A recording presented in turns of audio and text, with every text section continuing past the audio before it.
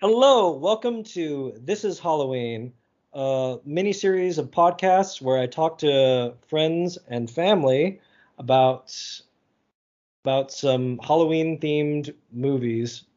So with me to debut is my lovely cousin Elena. Hi, Elena. Hi. And I invited Elena because she has a very close relationship with something that when I was little, I am embarrassed, but I'll be honest, scared the crap out of me. Little Shop of Horrors. Yes, Little Shop of Horrors scared me, but in my defense, I saw it way too young for me. 5. It was, and it also shows what bit of a grade A wuss I am. How I feel about Scream. I saw Scream at the perfect age. I was like teenager and already like ready to just. I didn't, not even a fan of slashers, but I loved making fun of the slashers that they were self-parodying in that movie. Yeah, I was 5 when I saw Scream. Oh yeah, way too young. Way too young for that. So, I mean, I don't want to bury the lead. Elena, what's your relationship with Little Shop of Horrors? My relationship with Little Shop is basically just doing theater productions of it. I did a production in high school, and then I did a production 4 years. What was it? Yeah, 4 years ago. Um, with a small community theater directed by someone that I went to middle school with. So kind of came full circle as far as like uh, doing that with the person that ended up directing it. But um, really that was like kind of my relationship with it. And ironically enough, I played the same character in both productions. So that was Oh, kind of cool. So you were who were you playing? I'll ask. yeah. Just stuff. So. So I played Chiffon. I was basically one of like the Skid Row kind of doo-wop girls. Hmm. Um, and I guess more or less like one of the narrators of the story. Hmm. Yeah. I mean the great things, and we'll get into the movie when we get to the movie, but like the is like they're basically like the Greek chorus, that ancient tradition of the Greek chorus. They kind of narrate, explain what's happening, but they're also characters a little bit, and just like they're also urchins of Skid Row. Yeah. And I mean, like that's kind of the perfect way to put it. I mean, that's where, I mean, from what I remember in high school and kind of what I remember, putting on the community theater production, was definitely viewed as like the Greek chorus type. So Mhm. you're right on the money with that. Yeah. So I mean, a Greek chorus. Kind of getting into a bit of the backstory. Me, I'm a trivia hound and this kind of stuff. But uh, have you watched the original movie? Like the original movie it's based off of? The original movie that it's based off of, no, I have not watched that one. No. But wait, are you talking about like the movie with Rick Moranis? Are you talking about The like? movie the movie that we're supposed to be talking about? No. I Yeah. was like, Yeah. what? No, okay, let me put it this way. That'll make it easy. Did you see the movie that had Jack Nicholson in it? No, I did not. I have not seen that movie. I have not seen that movie. Okay. So yeah, I haven't either. Okay, I've seen one part of the movie, the part that inspired the dentist character of Uh, that. So the original thing, so Little Shop of Horrors is really interesting mhm. for its genesis and what it's become. Of just it all starts with Roger Corman, the king of B movies, Mhm. who just was given a bit of a dare and said, this one guy said, like, how much time do you actually need to shoot a movie? And Roger Corman, being Roger Corman, small budgets that he is able to eke out a profit from his basically drive through exploitation kind of style, says Right. all I need is 2 days. It was like, And the guy said, there is no way that you can shoot a whole movie in 2 days. And immediately Roger Corman was like, challenge accepted. So to be clear, okay, he didn't write. It's like no, like the writer wrote the movie in 2 weeks, Right. and then they did rehearsal a bunch of times, but then they did shoot Little Shop of Horrors in 48 hours. My God. And so, and if you look at the movie, to be mean to Roger Corman, who is an Oscar-winning guy, he's fine. Right. It does, like from what I've seen, it looks like it was shot in 2 days. Right. It looks like it was shot in 2 days.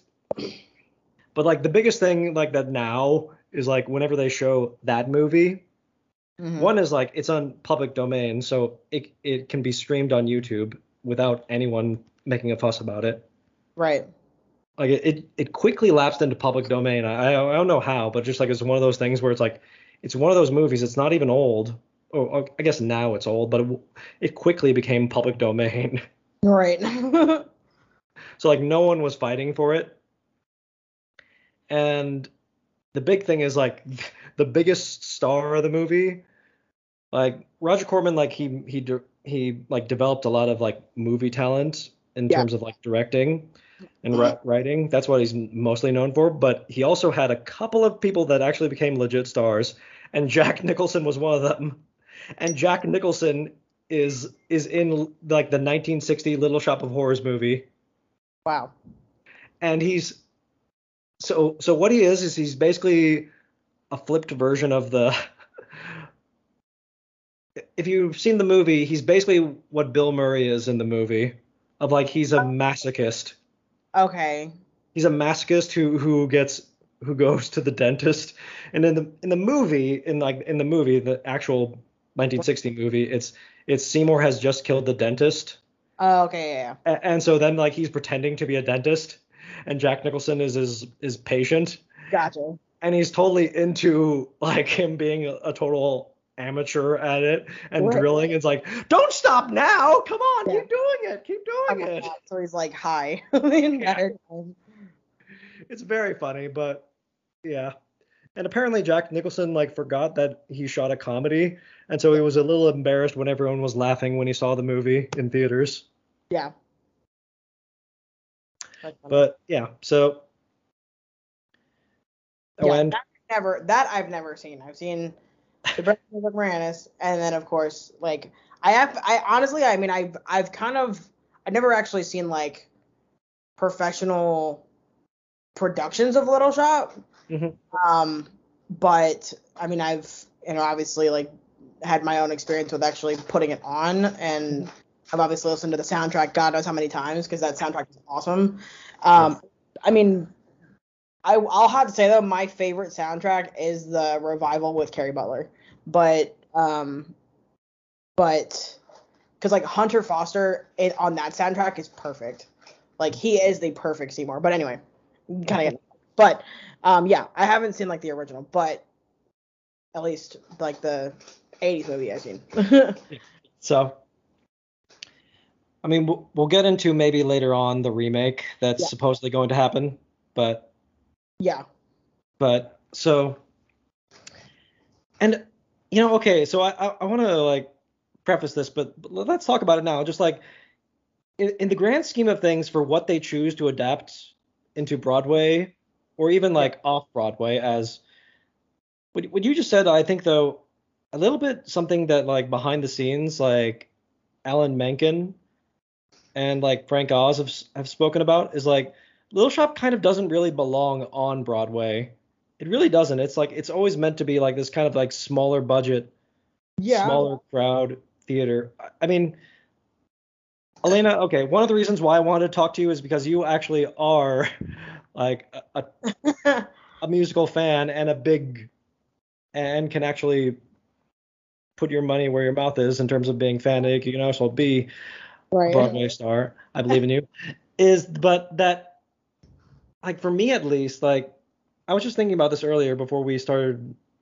I didn't mention this before we started talking, but like Little Shop like compare that to something like Hamilton or Les Mis. Right. Is like Broadway musicals, especially nowadays. Broadway musicals are big, gigantic spectacles. Hmm. And like, okay, yes, Hamilton doesn't have a from the Disney Plus recording I saw, it doesn't have a set behind it, but like it doesn't need to have a set to be a giant spectacle. No.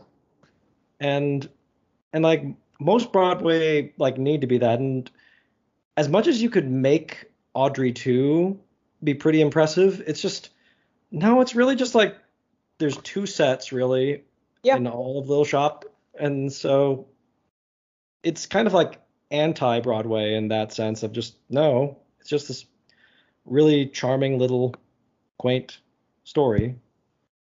I mean, I guess as far as like in comparison to Broadway now, then that would make sense. Mhm. I mean, it's definitely, and looking at like, what's on, I mean, like at least the few things that I know of that are on right now. Mhm. I mean, that I think that's definitely fair to say. I mean, not to say that I don't think it would be successful if it were to get revived on Broadway. I think it would be probably one of the most successful revivals that we've probably seen in the last 10 or 15 years. But, I mean, I guess I can kind of see where they're coming from as far as like where I guess they don't think it doesn't necessarily belong. I mean, I guess if they're looking at it, kind of like what you were talking about with the 1960s film, where it's, kind of like low budget, only, wanting to, film it within a 48-hour period. I guess more or less, especially if you're like a newcomer to like show tunes or just musicals in general, you would definitely have that perspective.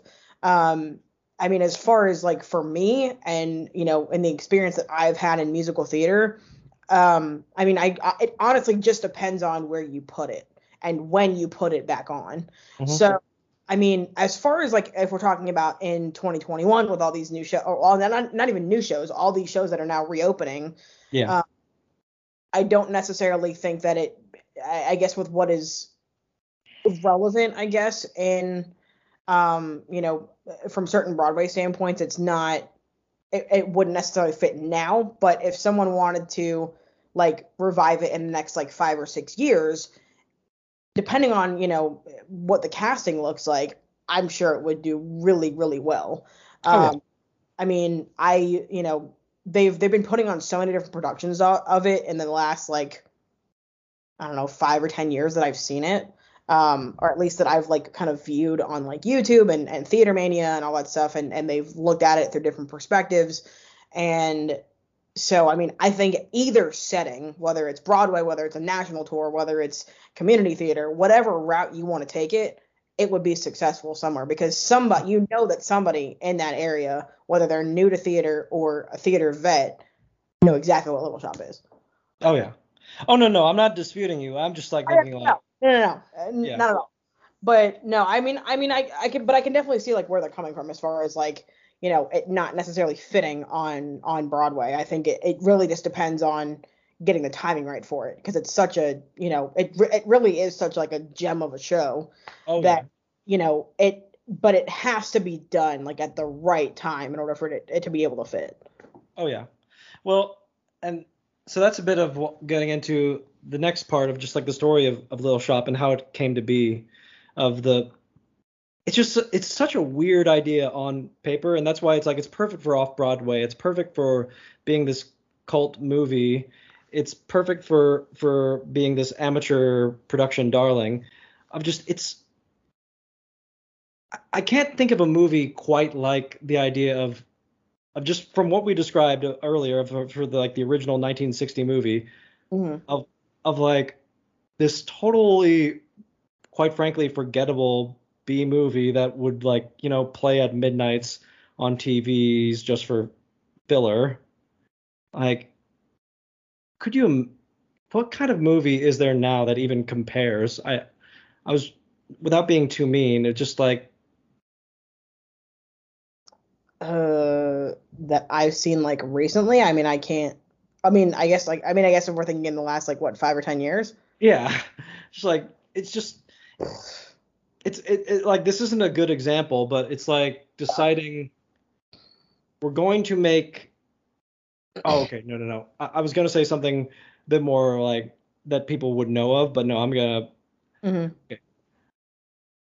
We're gonna make Liam Neeson's Non-Stop into a musical. It's like, what? Like, Right. not Taken? Like, no, no, no. One of those knockoff Takens.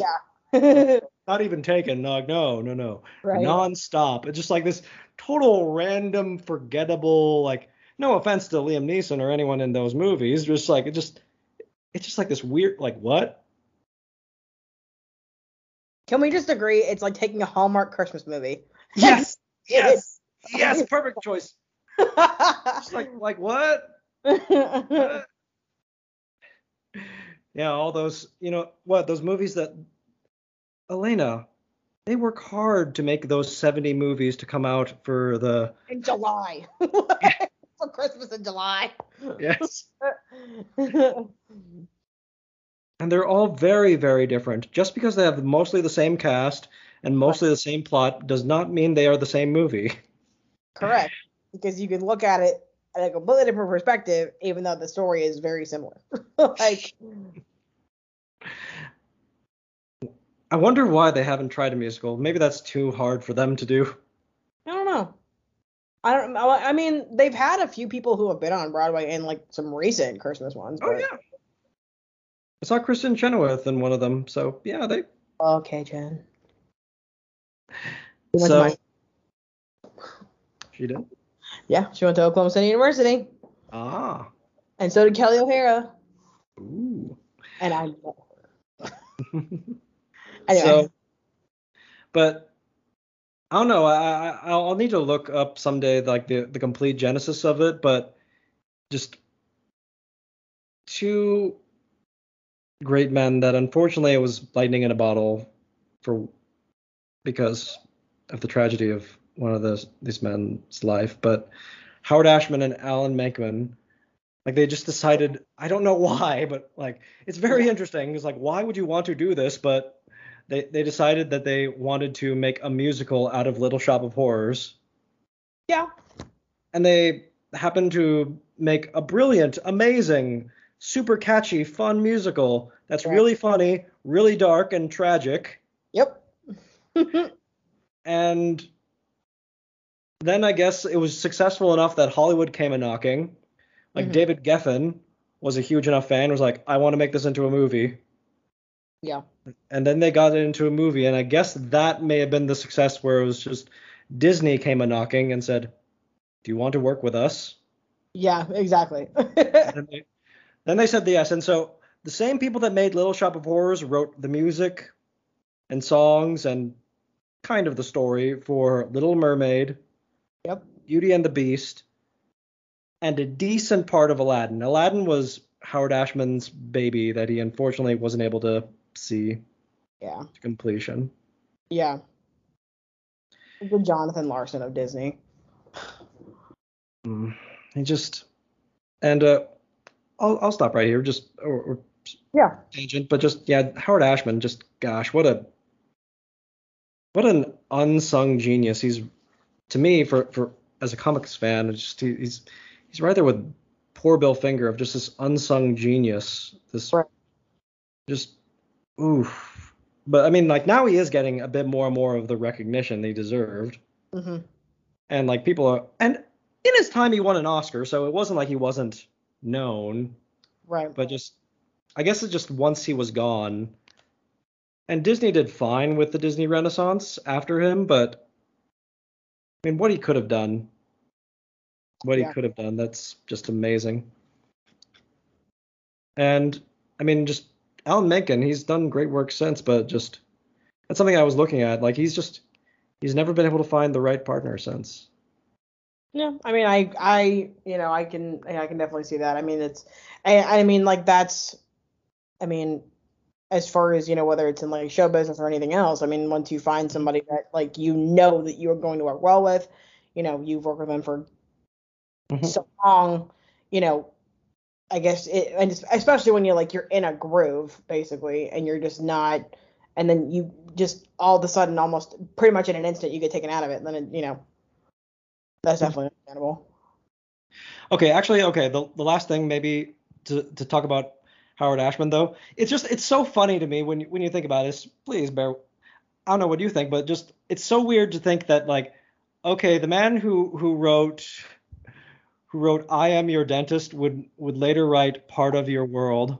I know. It's just like it's or even more of Beauty and the Beast of that it there's like the funniest song is Be Our Guest in that. It's a very serious, very passionate romance musical, and the only person I can think that's even remotely like that, of just such a dramatic shift Mhm. from lighthearted to serious, which is why I'm a bit sad that he wasn't able to complete Aladdin, because Aladdin might have been a bit more of him coming back to his roots. Yeah. But uh, the only one I can think of is okay, I'm blanking out his name right now. John, mm, last name is, oh no, okay, now I remember. Bobby Lopez. Bobby Okay. Lopez, who did Avenue Q Oh and then the Book of yes. Mormon and then did Frozen. Yeah. Okay. Yeah. No, I know exactly what you're talking about. Yeah. So he went from Avenue Q, Book of Mormon, the most raunchy Broadway musicals ever, and then did Frozen. Yeah. Wholesome Frozen. He wrote Let It Go. Yeah.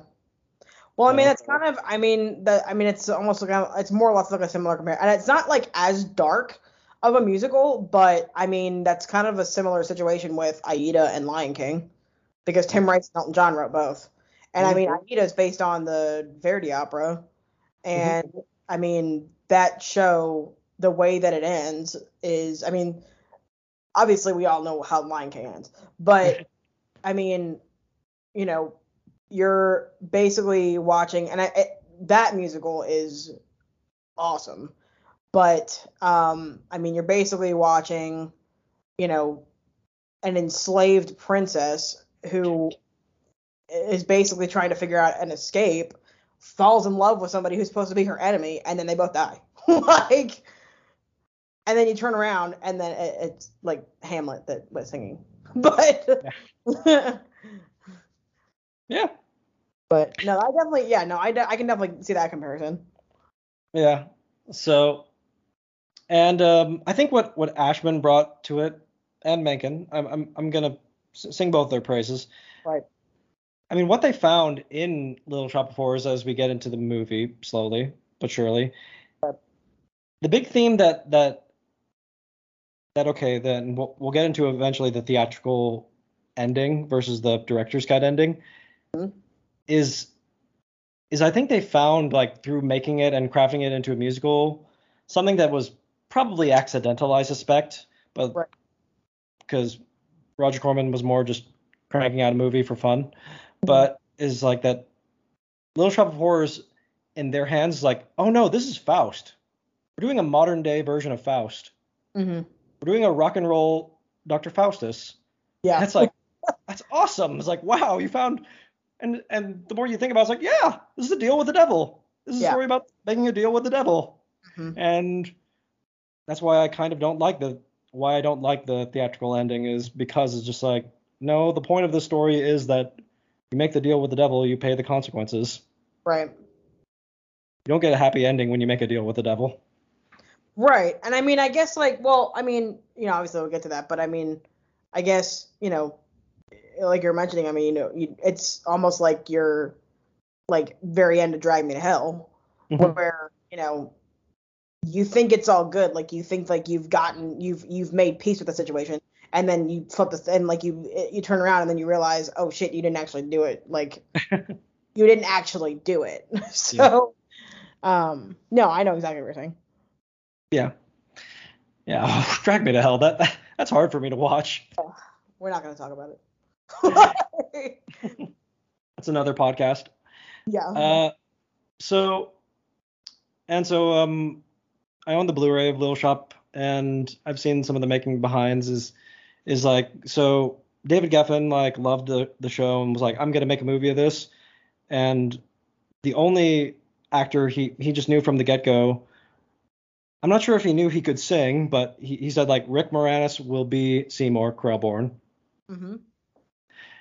And so it's one of those rare ones where they had like the star in mind before they had, well, actually not that rare, sadly, in Hollywood, where like they had the star and the project and they didn't have a director Yeah. first. So, so okay, all right. I'm gonna be a tiny bit mean now, but Okay. let's get into a tiny bit of talking about the remake. So, as of now, they've announced a lot of the cast, and I think Yeah. it's just financing or whatever. They want to make a remake Right. and of this movie. I don't know why they want to make a remake of this movie. Right. It's just we'll get into the special effects and why it's just pointless, I think. Yeah. But they so the big selling point for me is quite frankly Chris Evans as the dentist just sounds so fascinating to me. It just sounds so interesting. I will be curious to see if people will be comfortable watching Captain America punch Black Widow, but They want to cast Scarlett Johansson as Audrey. yes, Scarlett Johansson is who they're casting as Audrey. Huh. Okay.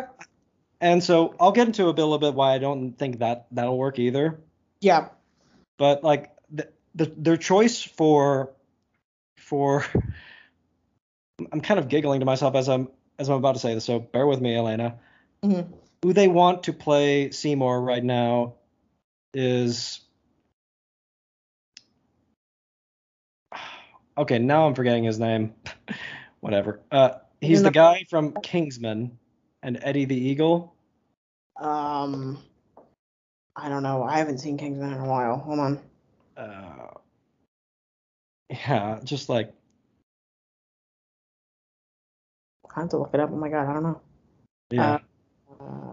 Well, just suffice it to say, like off the top of my head, like that is like that is your version of a nerd. And so Hollywood has just gotten worse and worse with this kinds of stuff. Well, Is that he? I mean, No disrespect to like I hope he gives an amazing performance if this movie happens, but it's just like I mean, it's right there with Chloe Grace Moretz being cast as Carrie. It's like Chloe Grace Moretz is supposed to be like this girl that's being bullied and is an outcast. Chloe Grace Moretz. Like no, this girl is too pretty and too strong to be like an outcast. I'm trying to think of like who else could play Audrey. Like I guess I'm trying to put it in my brain of like who I would want. Okay. Like, I guess because like she sings, I would probably want. Oh, not even then because I know exactly who I would want. I would want Anna Kendrick. Anna Kendrick is like she can absolutely like she's one of her and Amanda Seyfried are two of the only people like major Hollywood stars these days who can sing. I can see that. And like I think Seyfried, she might be a bit too burnt out from a big musical role, so that's why I say Kendrick more. I mean, I can definitely see that. I was gonna say Emma Stone, but like I don't know. I was not okay. I've ranted about this in another podcast. I did not love her singing in La La Land. I haven't seen it, so I don't know. I got like I mean from what I was hearing of it, I heard mixed reviews of it, so I never actually sat down to watch it to kind of get an idea of like what my own perspective would be of it, but I can't necessarily say that I would like it versus not. But I think I know who you're talking about as far as in Kingsman and Eddie the Eagle, but I think his name's like what did I say? What did I see? I think his name's like what, Taron Egerton or something? Yeah, Taron Egerton. Yeah, that's it. Yeah. Which that is interesting. Because I feel like as far as like with Seymour, you have to cast somebody that's like, I mean, I won't even say not attractive. I would want to say like that's a little bit more like nerdy, obviously. Yeah. Like you're almost wanting to cast like somebody who's more or less like the first season of like Big Bang Theory, and you want to like cast like somebody almost like Jim Parsons or Johnny Galecki. Yeah. I know that's exactly what I mean. So credit for Rick Moranis. Rick Moranis was for the 80s and 90s like Hmm. the go-to of nerd loser, Yep. and he bless him for embracing it, and like he probably did like the swan song of that performance of just he nails Seymour of just being this meek little guy, this Hmm. utter pushover and klutzy, and his singing is not the greatest, but it's pretty much right there with like Johnny Depp singing Sweeney Todd. Like, no, no, no, he's doing a good job. He's doing a good job. And it's like, and the thing is, like, for Seymour, depending on the route you want to take it, you don't necessarily even have to be a good singer. Like, you Hmm. can get away with speak singing. So almost, That's true. Oh, okay, like to get really into the weeds of it, yeah, only Suddenly Seymour is really like a song of Seymour's. Most of the others are like yeah. talk songs. And I mean, like, and like you were saying, at some point, like we'll get to the musical or whatever. But I mean, like, there are definitely some points. Like if we're talking about like redoing and remaking the Rick Moranis movie, then I can get if you want to just do like someone who doesn't have like the greatest vocal Hmm. chops. If you want to make the actual Little Shop theatrical version into a movie, then Hmm. you have to have somebody that can sing that. Yeah. So, I mean, yeah, and again, I mean, I honestly, I mean, I'd have to, I guess, learn more about it as far as like what the plan is for that production, because if it's gonna be like the 80s remake, then okay, then it's going to make sense as far as someone who is not known to be a singer. Hmm. um, but if you're looking to do the theatrical version and make it into a movie like Dear Evan Hansen now or West Side Story or whatever it is, then you know cast a singer. So Well, I mean, I don't know. The thing is nowadays is that most most Hollywood musicals, and this is fun. Like this is why I podcast, and this is why I just wanted to talk to you. Just tangents and fun. Just we're having a good conversation. That's what a yeah, podcast is. Is I mean, like I'm not a huge fan of musicals to begin with, but like so many of these modern musicals, it's just kind of apparent now. There was a time when they like made sure an actor could do everything because they would be more or less asked to do everything. right. And now a bunch of them that just like they when they're like cast in these musicals because like we got a big celebrity, we got a big name actor to act. It's like, can they sing? It's like, well, we'll train them, and it's it's kind of egregious sometimes because I can tell the difference. It's like Helena Bonham Carter, she can sing. Oh yes, she's totally fine in this. I love her. I love Helen Bonham Carter so much. Hmm. She's so good in everything she's ever done, ever. Absolutely. Like, that woman So, can do like but I compare that to I'm not trying to be mean or anything when I say these kinds of things. It's just like, okay, all right, one that like everyone says is fair game. I love you, you Pierce Brosnan, but you are not a singer.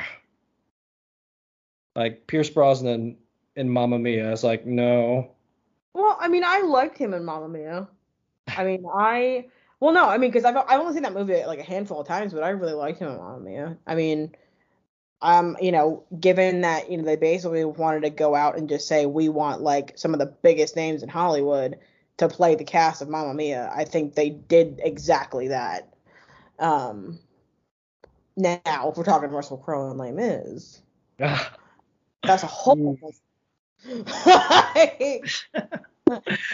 Yeah, it's such a shame because like he actually like had some good ideas for Javert, Yes, apparently.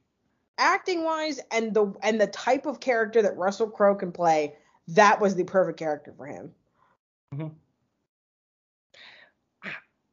I don't know. For me, it was almost like it's not even the singing. It's just like that was my introduction to Javert, and I just could tell from his performance like this character is so much more interesting than the way that Russell Crowe is playing it.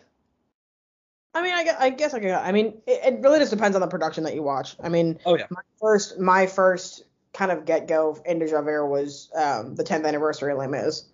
And so, and that was the concert series, or that was the concert. So, yeah. I mean, it just depends on the perspective that you end up going from. So, anyway.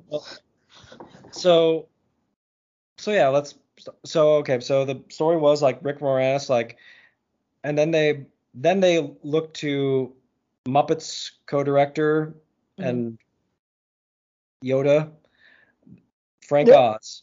Yoda. And so, yeah. And Frank Oz met with Rick Moranis. They hit it off, and they were like, yeah, let's do this. Yeah. And the big thing that they do, I do wish that this was more of a thing more often. Like, they did have it for Les Mis. For the actress for Eponine was actual West End star, so she had played Eponine before. Like, they got okay, now I'm blanking on her name. You'll say Audrey. No. The actress who played Audrey was in the movie Ellen Page. Ellen Page, who originated the role, which like never happens, but that's like awesome. Like, oh wow, she got to do it for the movie. Yes. And she's wonderful. She's perfect. And it's kind of hard to imagine anyone else doing Audrey. And okay, talk again about the remake. You mean as far as like the planned remake? Planned remake, okay. Okay. As far as I can tell right now, this like I am skeptical. I love Scarlett Johansson so much. So do I. The thing is, honestly, like I can't see Scarlett Johansson as passive. Yeah, I guess I could say that. I just like I can't see her as a victim. It's like she's too powerful. She's too badass, to be honest. Yeah, like, well, she's made a career of playing badasses, and so just like it's like, I mean that's a fun challenge for her. I assume, but it's just like I'm not sure if this is the right role for you. Yeah, no, I definitely agree with that. I mean, I guess, oh God, I'm trying to think. I mean, the two choices that you put out were pretty good. What I think one that would also be really good in that will be Annaleigh Ashford, who she has done kind of both like TV and like actual like musical theater, because she was in the original cast of Legally Blonde. She was? Oh, yeah, cool. She was one of the Greek chorus girls. She was in Dogfight. She did. I know her from Emily Ashford from I know her from College Humor.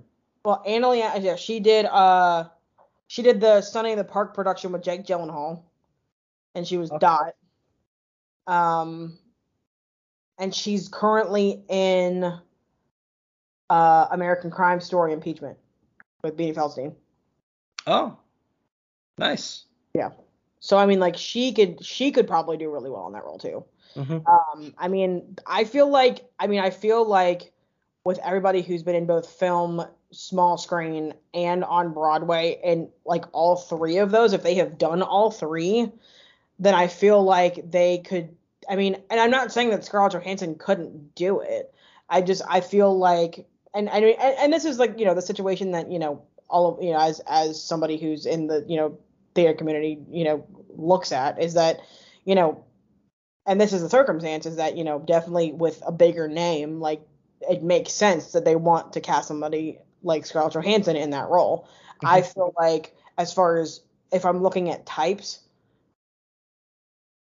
I feel like somebody completely different would do a hell of a lot better in that. Yeah. I mean, and I personally feel like if they do end up doing this, there's going to be a lot more backlash on who they ended up casting versus the idea to actually remake it. Yeah. Well, I mean, that's kind of been the chatter for a long time. So let's get into the movie. Let's really talk about the movie. So, I mean, just especially for me, okay, the director's cut. The director's cut is my preferred version. Okay. But even if you prefer the theatrical version, either way, this movie is perfect. Right. This is like the perfect encapsulation of Little Shop, and like so and we'll get to Audrey too, but even Yes. before Audrey too, it's just the sets. It something I think I don't know how to explain this, but you'll probably have a better way of expressing it. Hmm. In some ways, it's a bit of a rock and roll musical, but it also has what the movie captures is a bit of this, or what the movie goes for is a bit of the old timey musicals of of the 50s and 60s that it's kind of like supposed to be set in. So Hmm. it kind of has a bit of that feel to it. But then what the actual lyrics are, that's the kind of fun dichotomy is it's not My Fair Lady, it's no, this is a song about living in Skid Row, this total the opposite of like the glamorous lifestyle that you celebrate in the glorious 60s musicals. Hmm. And so and I mean, okay, actually, all right. This is a bit of an interesting thing I've noticed. After seeing the movie again, and then I watched like an amateur production at my hometown one time for a Halloween. Hmm. I had forgotten how the play is very funny, Hmm. and not that the movie isn't funny, but just like it's like a lot of things that the movie plays kind of as more sincere can be very easily played as jokes, which I had forgotten. Was like, oh, Yeah. like the big line that kind of got me, where it was like, which is just okay. One, the lighter one is just when poor Audrey sings like on an enormous 12-inch screen. Yeah. That's often played for laughs, but like the way it's like kind of like done in the movie, that's more just sincerity. Hmm. Although that's actually great. It's like Somewhere That's Green that can really be played. It's like a almost like dark satire, and that's something that's great about all of Little Shop is like it toes the line between satire and serious, Hmm. between tragic and funny. That's isn't that life? But Yeah. is that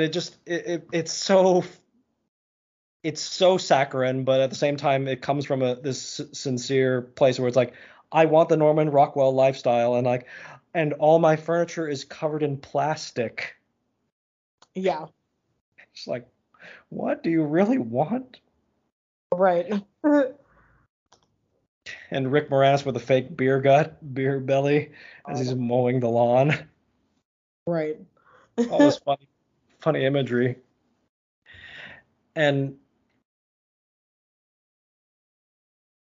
at the same time, though, like I mean, they keep the idea of her having the stylish,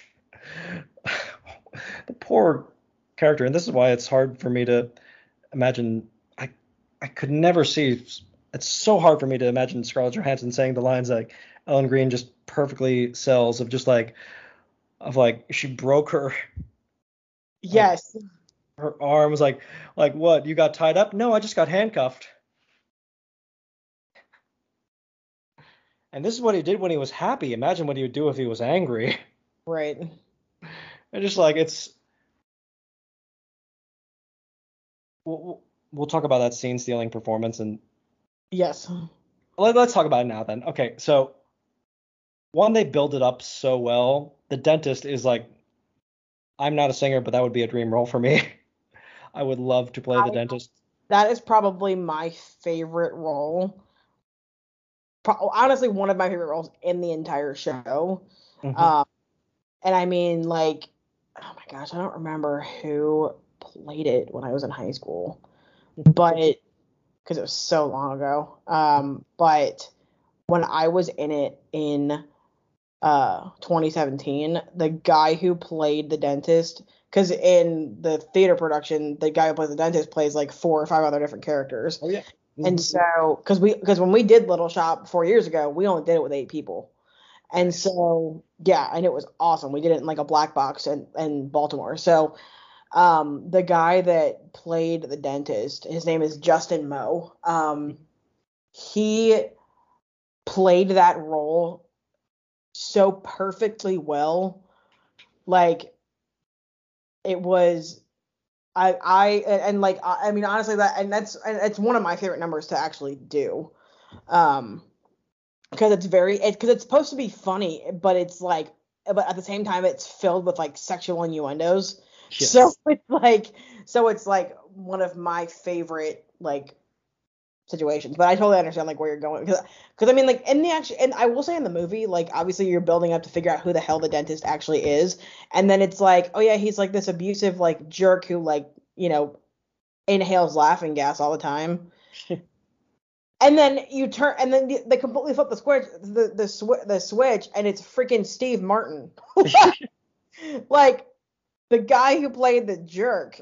Yes. Well, now he actually is a jerk. Yeah, Well, literally. well, that's the thing is like you just know that he's an abusive monster, and but then you see how much of an abusive monster it just becomes hilarious to see this Yes. like darkly. It's a perfect mastery of dark comedy, and the way that they do it like is so the movie only a couple of times really does like exploit like we are a movie. Let's be a bit more creative and have a little bit more stretch the budget. Right. Like otherwise, like that's the thing Frank Oz loves about the movie is like it takes place mostly in just like the same thing where it's like mostly in just two locations. Hmm. Is so just like that I do love just like how much just like Steve Martin just goes for that Elvis voice Hmm. and like that southern drawl Yeah. and and how he's just so like he's comically punching everyone and just like embraces it like the whole idea of like I'm a sadist, so like, and he's just he gets off on tour, just like it was just, the line itself is hilarious, just great Howard Ashman lyrics. I'm Yeah. just like I'm just like I'm poisoned guppies, but when I was done, I find a pussycat and bash its head. Yeah. And she's like, and her mother's like, okay, well, let's deal with this. Okay, so you know what? You should be a dentist. People Yes. will It's like cause you, will you're pay you therefore you should be a to hurt dentist. people. Oh my god. By the way, Howard Ashman's parents were dentists. That is awful. Terrible.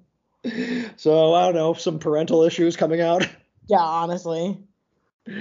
But so it's just it is the showstopper, and when I got to see a special screening of the director's cut at a theater a couple years back, Hmm.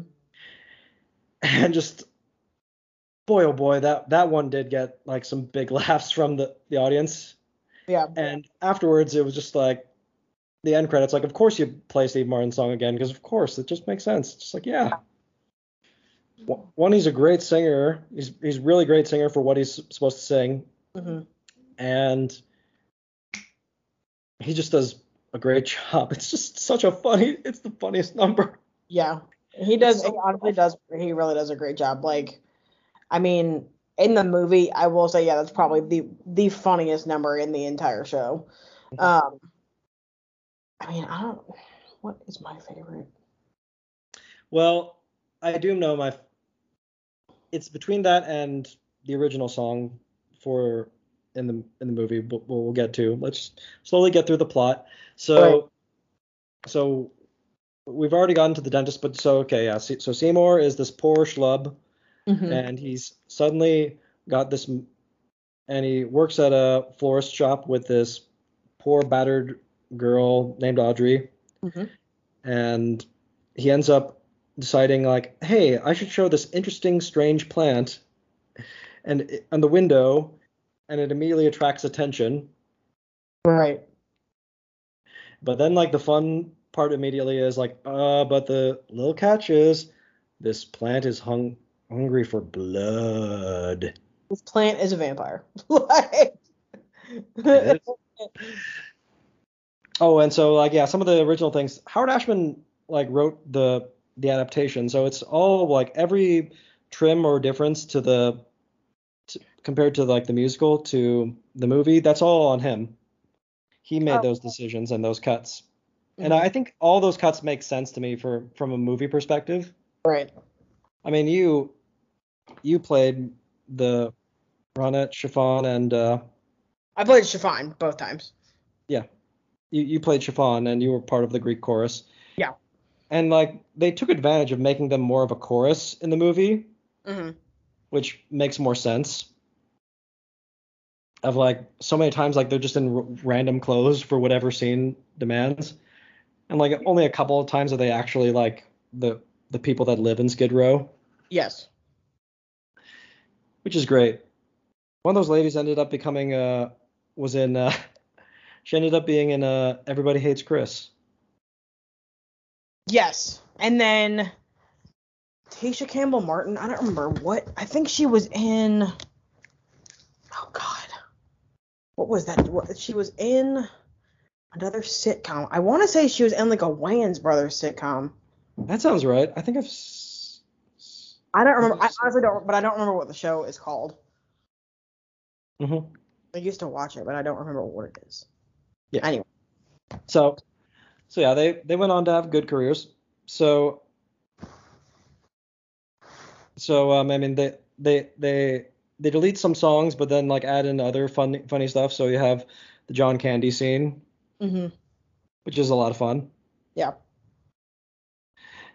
and the only song deletion I feel sad about, although this might get into a little bit for discussion and debate between you and me.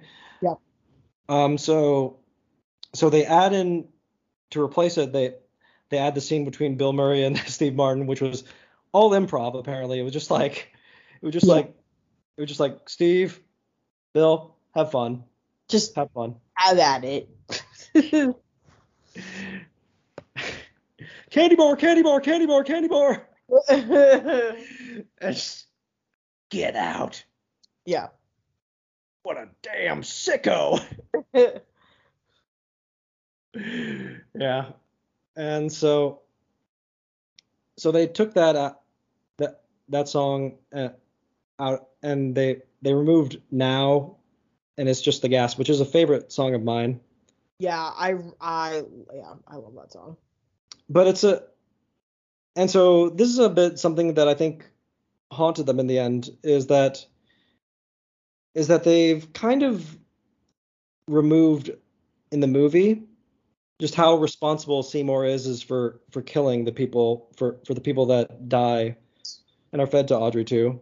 Mhm. I mean, it was already toned down from what I've heard. Like in the 1960 movie, oh no, he kills people. Yeah. He straight up kills the dentist. Right. Like in the which is like in the musical, it's more like the fun of like Now It's Just the Gas, where it's like, well, like, am I responsible? I'm just letting him die in front of me. I'm not killing him. Mhm. But they kind of make it a little bit more where it's like, is it Seymour's call or is it not? Yeah. And how responsible is it? The more I've watched the movie, I will say like, no, oh no, he knows what's happening. Yeah.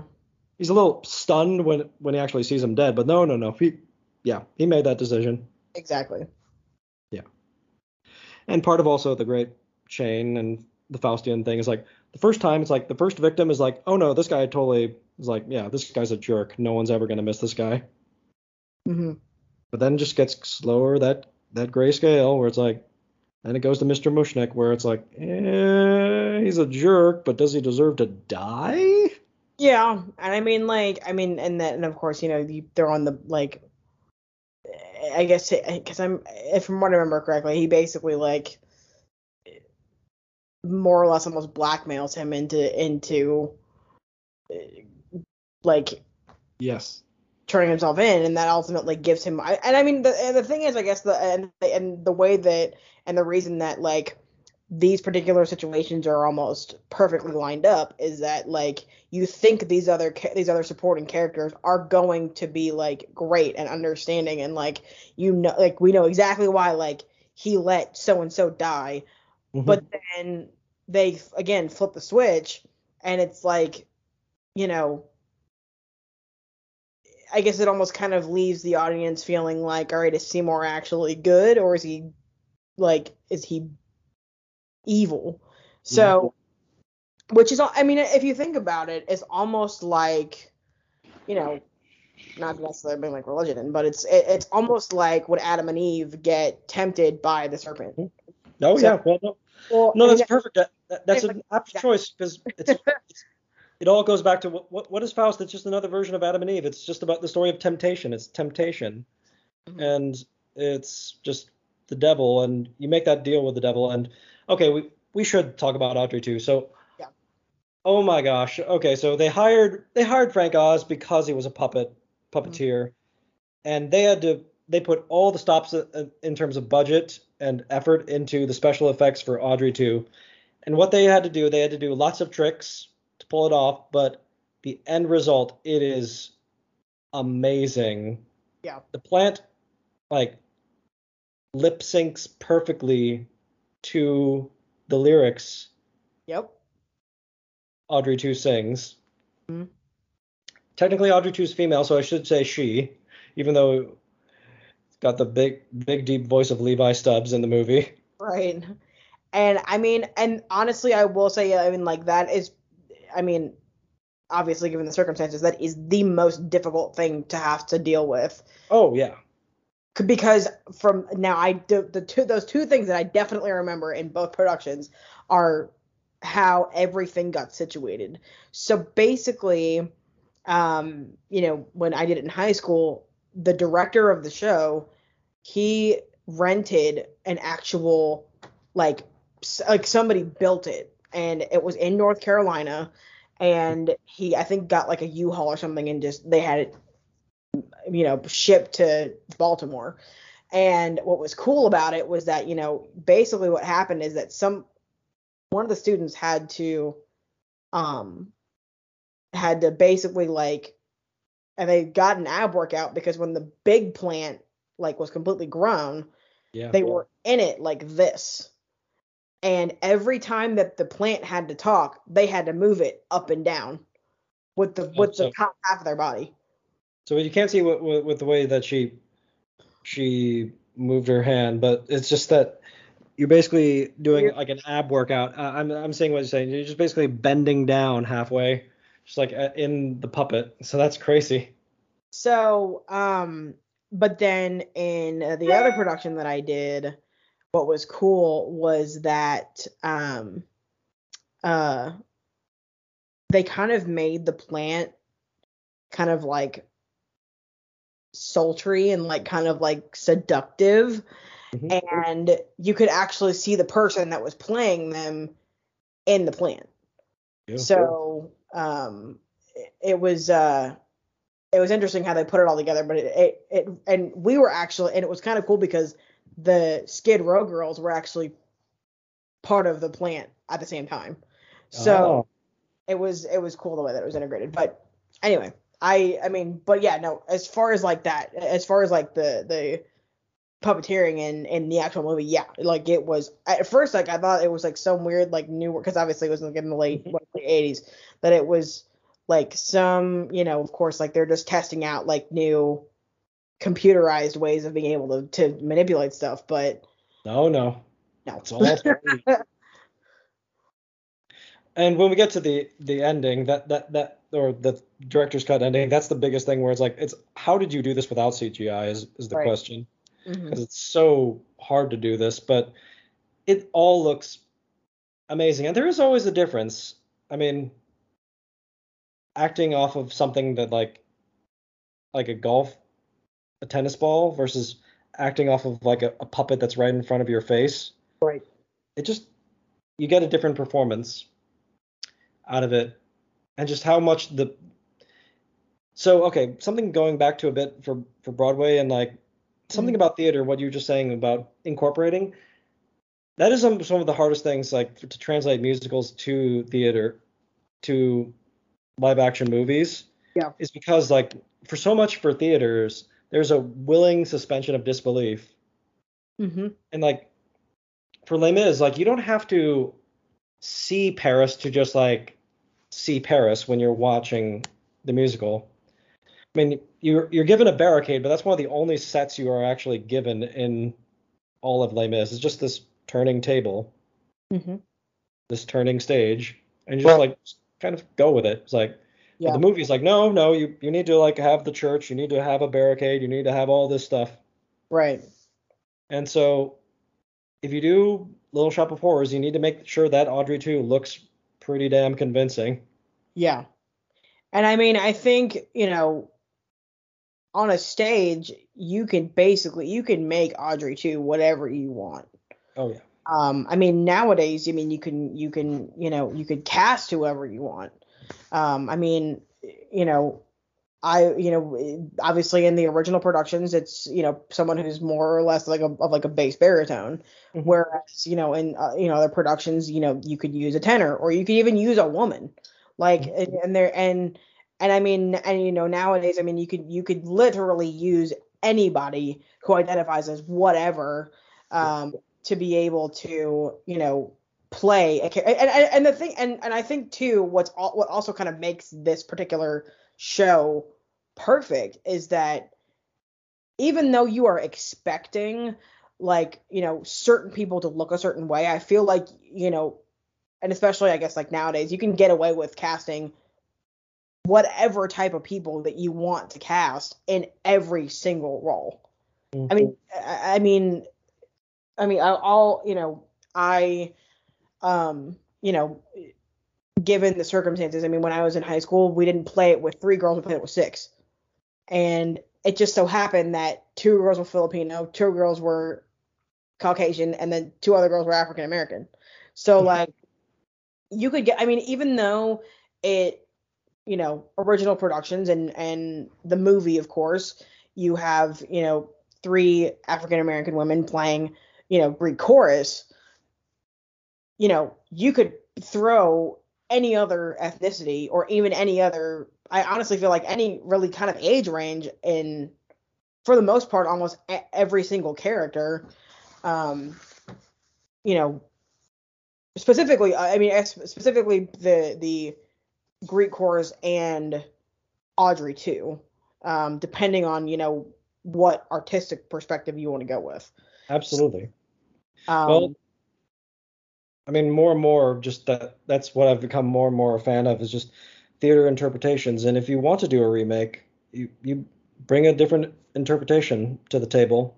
yeah, And so, I mean, the only one I would slightly disagree with you, just because I've seen both the theater and kind of the way it was played in the movie. Um, Mr. Mushnik is a bit of a Jewish stereotype character, so he's yeah. kind of one of the only characters that kind of can only be played by a certain type of actor. But And God rest his soul, I think that the one person that would have played that role perfectly is Robin Williams. oh, That would have he's been, not even Jewish, but yeah. I would have loved to have seen him as Mushnik. That would have been a great role for him. Mhm. Well, yeah, they deleted Mushnik's song I in the love movie. that song. It's so good. Uh, I love that song so much. Okay, the one song I always love that like the movie captures it's not a long song, so I get why it's forgotten, but I love Supper Time. I just Oh, love that scene and like what they do with the movie of just like just the temptation of just like ooh. yes. And that's a great song. I honestly, pretty for the most part, anytime Audrey 2 sings, I love every single one of those songs. Yeah. Um, I mean, as far as like, I mean, I'll probably like, I mean, in the movie, um, I mean, I think my favorite song is Skid Row. Mm. Um, I've always really loved that song. Um, It's a great number. I think, yeah, it's a great number. I mean, one of my favorite songs in the musical is Mushnik and Son. I love that song. Um, it's a great song. Um, but yeah, I mean, you know, And as so oh, um so Supper Time, The Death of Mr. Mushnick, that's also the great grayscale. I mean, it's not as it's still not as crystal clear in the movie, but I think it's pretty clear though. It's just like, oh no no no, like Seymour backed him into the plant. Yep. Yeah, like he was trying to kill him. Hmm. That's Morton's like, no no no, you are definitely like responsible for that one. Yeah. And He so get, it's just more and more that sliding scale. But then like immediately he gets the rewards and again the temptation. That's the fun of like he wants to be like the first time it's kind of like don't you first time it's like well kill because you want Audrey right and you want her away from this monster of a boyfriend like hmm okay I can get that yeah I was like I can't watch her be abused anymore but then it just becomes like Mushnick he's in the way and just like that's like oh no that's some like Walter White moment like no no no no no wait a minute just because hmm he's gonna like, I'll go to prison if I get it. It's like I get it but like oh don't do this don't do this don't do this Yeah. but it's a movie. What would Yeah. the story be? So of course he does it, Exactly. and so he's just down that downward spiral, and then we get into finally the tail end, and the meek will inherit. There's a great deleted scene, like they did the full version of the song. That's Hmm. interesting, but I get why they cut it because you basically get the same point across with just him pacing and being scared that Yeah. she's gonna leave him. I was like, no, no, you don't get it. Yeah. And the visuals of the movie. So then just having the plant call her, Oh yeah. having the plant call Audrey, and then her coming over. Yeah. Like it has some weird like trance over her or something. Well, no, just he just the plant calls her, and then like he says like Oh, it's oh yeah, me, that's it. I'm thinking about some. Yeah, I and then completely forgot. he Like, just comes yeah. over and just so scary. And okay, so this is the big point. So okay, the theatrical cut, Hmm. Seymour Freezer, and she's okay. She's Yeah. okay. They sing suddenly Seymour again. Then Seymour fights the plant, Hmm. beats the plant, and they move into their nice house. But maybe there's another Audrey too, so I don't know. Yeah. I get why. So how do you feel about that? I had first seen the show when I was too young to see it, and it gave Hmm. me nightmares. Yeah. But years later, like I just happened to see the movie on TV one day, and like I saw the theatrical end, and was like, what? Yeah. Like it didn't make sense to me. It was like, and on the one hand, I was like, oh, that's nice. They got a happy ending. But at the same time, I was like, no, that's not right. It's not. This doesn't end with a happy ending.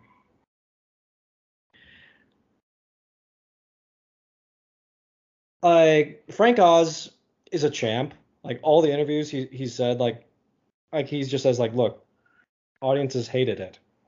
Hmm. Audiences hated it.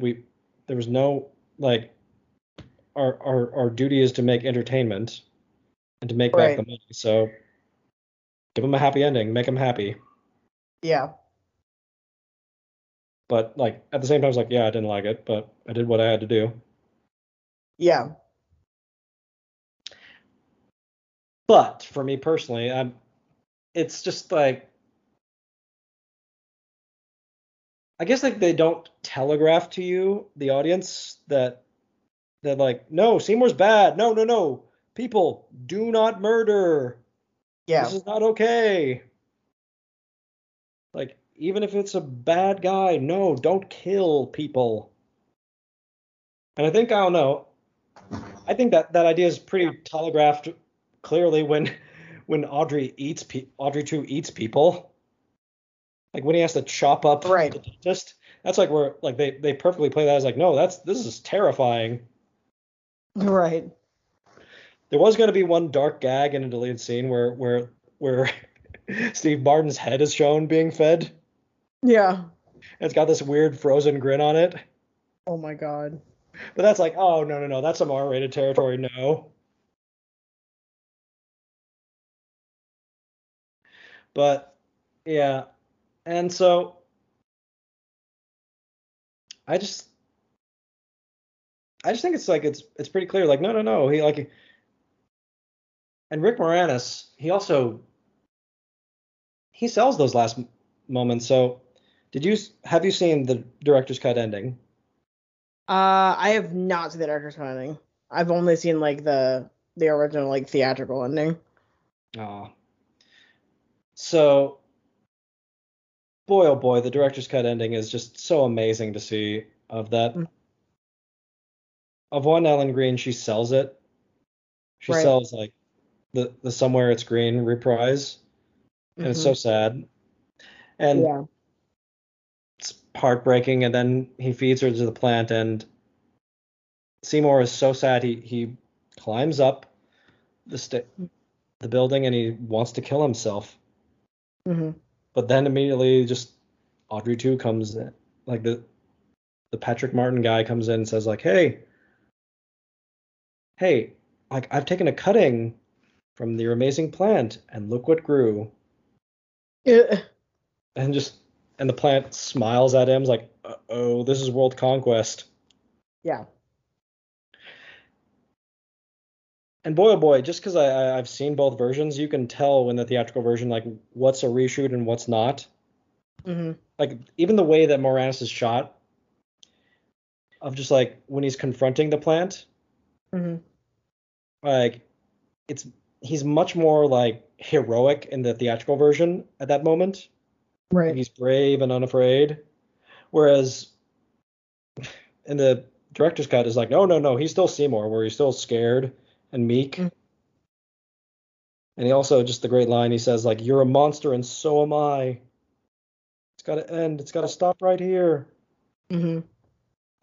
Like theatrical version, it's you're never gonna get away with this. Your kind never does. Yeah.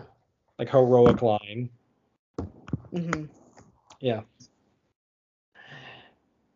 So yeah, they added song.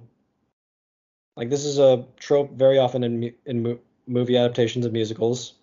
Hmm. Of what was the Les Mis is completely forgettable suddenly. We're not going to talk about it. We're not I going to like talk the about reprise actually. I think the reprise is worth keeping it. in Yeah. Broadway productions. But what, you don't like Evita's You Must Love Me? All these kinds of songs that Uh, are seem to be just added for an Oscar?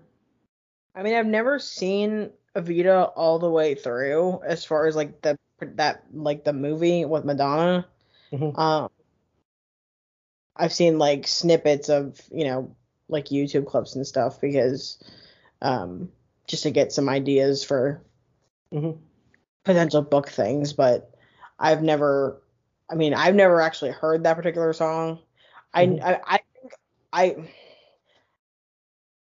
for the most part though, I mean depending on the musical, I think like especially if you make it into a movie, like that's something that you should expect that there's gonna be like an extra number.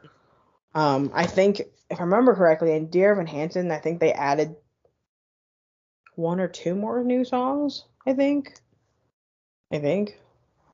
I don't remember. I haven't seen it yet, but um, from what I've been seeing on the soundtrack, I think they added either one or two songs, but I haven't listened to them yet. Hmm. But I love Mean Green Mother from Outer Space. I think it's Mhm. fantastic. Yeah. Love, love, love that song. I'm kind of sad Mhm. it didn't go like the Evita way, where I think that that song should absolutely be in every theatrical performance. It just makes the scene of Seymour fighting the plant so much more fun and interesting. Yeah. And just it's funny to watch the things that like he describes like of like nope, the axe doesn't work, the Hmm. the poison doesn't work, and the gun Right. doesn't work. It's just like no, no. And director's cut, it just all ends of just like that scene, like the building collapses on him, and then Audrey 2 pulls him out of there and says, "And I am bad," and then eats him. Exactly. So funny and dark. It's just like, oh wow. I do get it from a practical standpoint of just the culture of the 80s, Mm-hmm. of just Reagan's America, where just no, Marty McFly totally wins in the end. All the heroes win in the end. Like Yeah. Top Gun, we want heroes. We don't want like depressing Yeah. and just so Elena, I beg you if maybe if you're ever around and I have the movie with me, I'll put Yeah. it on. But just you must see the director's cut ending. It's just so wonderful. It's so they turn Don't Feed the Plants into a Godzilla movie. Yeah. That's a good number too. I love that song. It's just Oh, these scenes of like gigantic Audrey 2s destroying New York City right. and just hammers home the point, which is just like don't feed the plants. Was like, Yep. oh, this is the whole point of the. And that's honestly okay. That's the biggest crime of the theatrical version to me at least. Is like, no, this is the point of the whole play. Is like Yeah. this is reiterating like this is Faust. This is like a deal with the devil, Yeah. and this is the consequences. Like don't fall to temptation. Like yes, I know greed is not good. Gordon Mm-hmm. Gekko, no, no, no. It's like don't be materialistic. Right. And like Audrey didn't even want Seymour for the fame and fortune. Yeah. Exactly. So so just like yeah. So just don't feed the plants, people. Exactly. Universal message. Yes.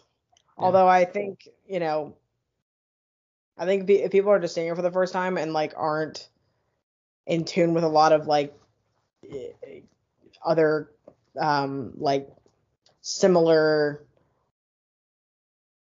like either literature or like other storylines that may have to deal with it, like then they're just like, oh, I just shouldn't feed plants. uh, Be stupid. Like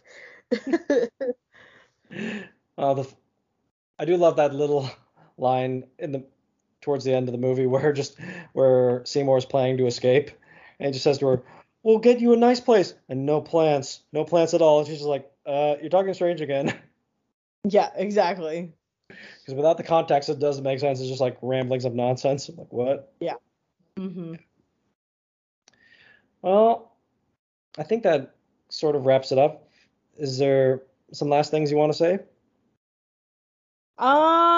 Not. I mean, I guess not really that I can think of. I mean, we've kind of covered a whole. I mean, a lot of, and kind of touched base on a lot of other different things as far as like certain connections and things like that. And I mean, honestly, if I'll say this, if people have the opportunity to do the production of it, do it. Like, don't say no to it because it's so much fun to do. Um, like, I mean, obviously, if you've seen the movie and you've never done the actual show, you know, it's a little bit of it. Obviously, it's a little bit of a different experience, but I Mhm. mean, I definitely, you know, especially with theater coming back and everything. If you are planning on doing, and planning your next seasons, throw Little Shop in there because it like as far as like musicals go, even though it's not like a humongous, kind of like uh, you know, spectacle, it's still something that can definitely, you know, it's definitely something worth doing if you have the opportunity to do it. Um, I mean, I've been lucky enough to do it twice, and I've worked with some great people because of it. So, um, you know,